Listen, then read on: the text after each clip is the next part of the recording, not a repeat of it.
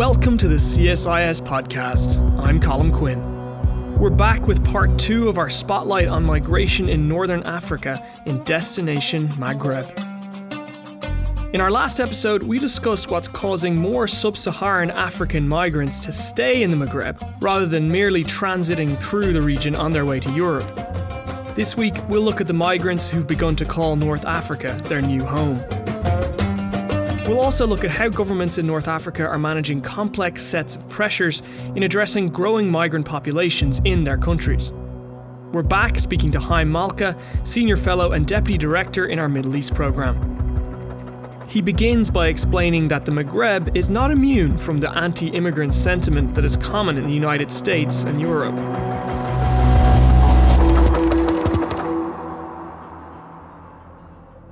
The anti-immigrant sentiment that we see very clearly in the United States and Europe is similar to the anti-immigrant sentiment that we see in other parts of the world, including in North Africa.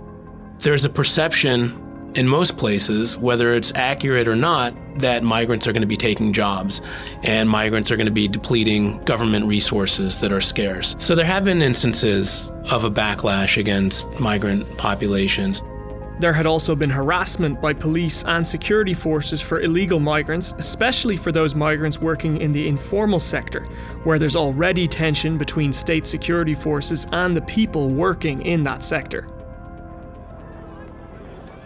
But as Haim explains, the countries of the Maghreb have themselves had high rates of emigration, and so that experience should have some bearing on how they deal with this new challenge. These are countries that have sent large segments of their own population abroad for decades. I mean, nearly 7% of Morocco's population lives in Europe. There are large diasporas of Tunisians in Europe as well. So these countries and these societies in North Africa have been through this process of leaving their homes, looking for better opportunity, resettling in a new country, having to learn, in some cases, new languages, and having to deal with the challenges of migration and integration and assimilation. It's not just the human cost that these governments have to weigh. Complex issues of geopolitics and regional alliances also play a part.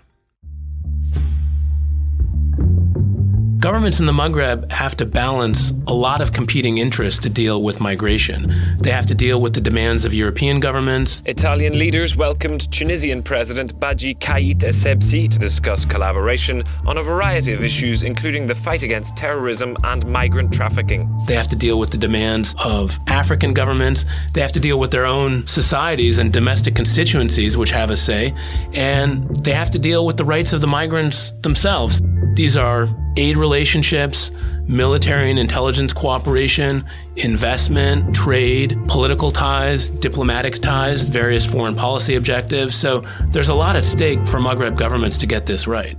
And while these countries are trying to balance these priorities, they face the problem of a growing youth unemployment crisis. There's no country in the world that's figured out how to create enough jobs for its citizens. Countries in the Maghreb also suffer from high youth unemployment. Every evening, Bilal and Mohammed trawl the net looking for work. They left university with good degrees, but the only jobs that exist are in call centres.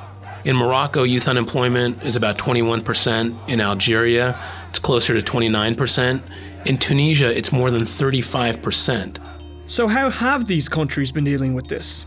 It depends. Different countries have had different approaches, with some opting for a security-based approach and some trying to make the most of their new population.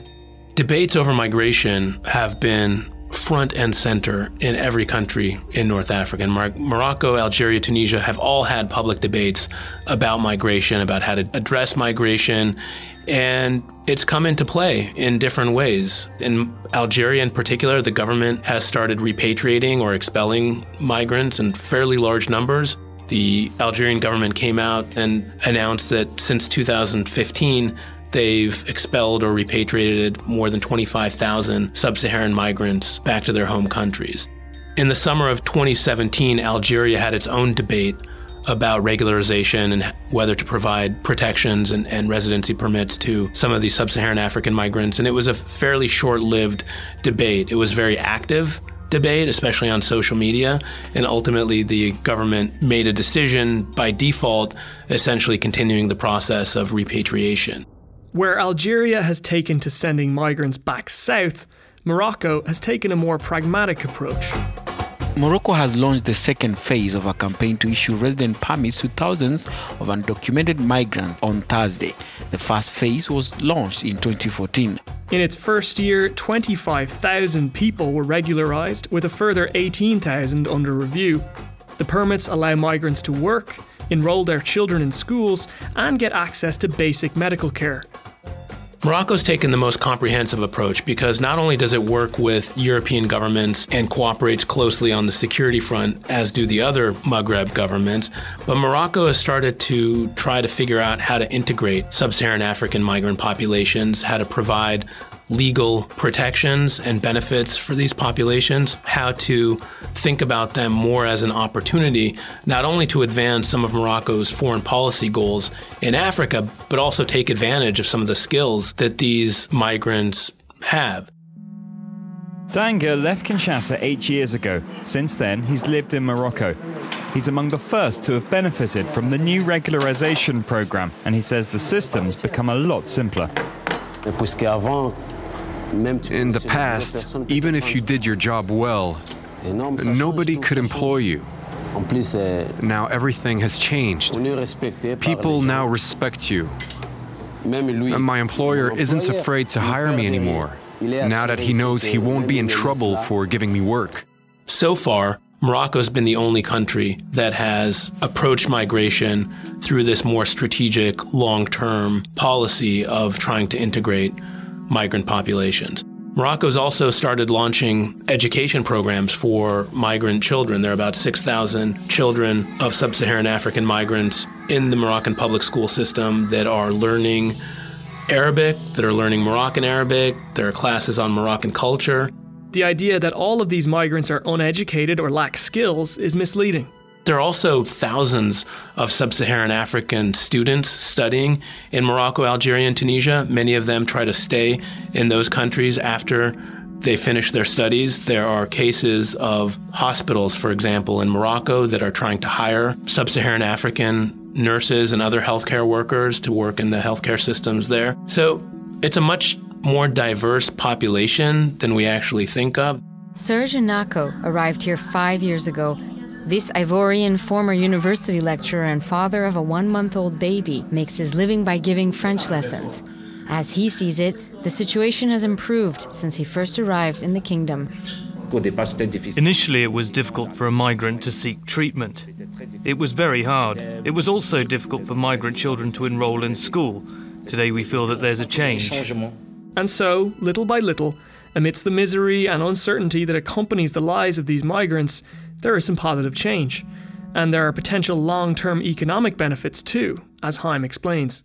There's been a brain drain in North Africa.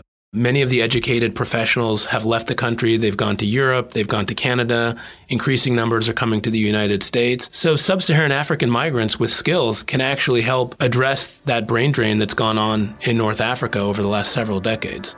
As the number of migrants to the Maghreb continues to grow, Haim says countries must build a longer-term approach to the migration crisis. A strategy that is built solely around security cooperation and trying to physically prevent people from leaving their countries or departing illegally by sea is only going to work for a limited period of time. And that's why the countries that take a longer-term, more strategic approach, that are trying to look at legal protections, that are trying to look at ways to provide residency permit and provide different incentives for communities to integrate more into their countries, those are the countries that are going to benefit from the opportunity that migration brings. Those countries that take a purely security-focused approach are probably going to lose out.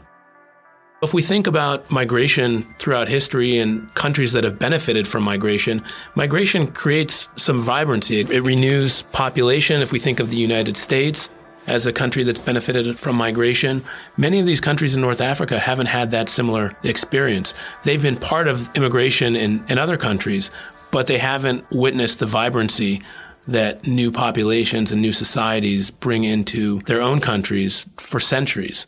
And that was Haim Malka bringing us to the end of our show for this week. If you'd like to learn more about migration in the Maghreb, I'll include a link to Haim's report in the show's description. thanks to Lama Gamal and Intercultural Music Productions for the music. If you like this departure from the norm and want us to do more in-depth stories, you can let me know. Contact me at cquinn@csis.org or on Twitter. We'll be off next week, and we'll be back the week of June 11th, where we may be discussing the Trump-Kim summit. Until then, you can catch up with our latest addition to the CSIS podcast stable, The Impossible State, on all things North Korea. Until then, I'm Colm Quinn. Thanks for listening.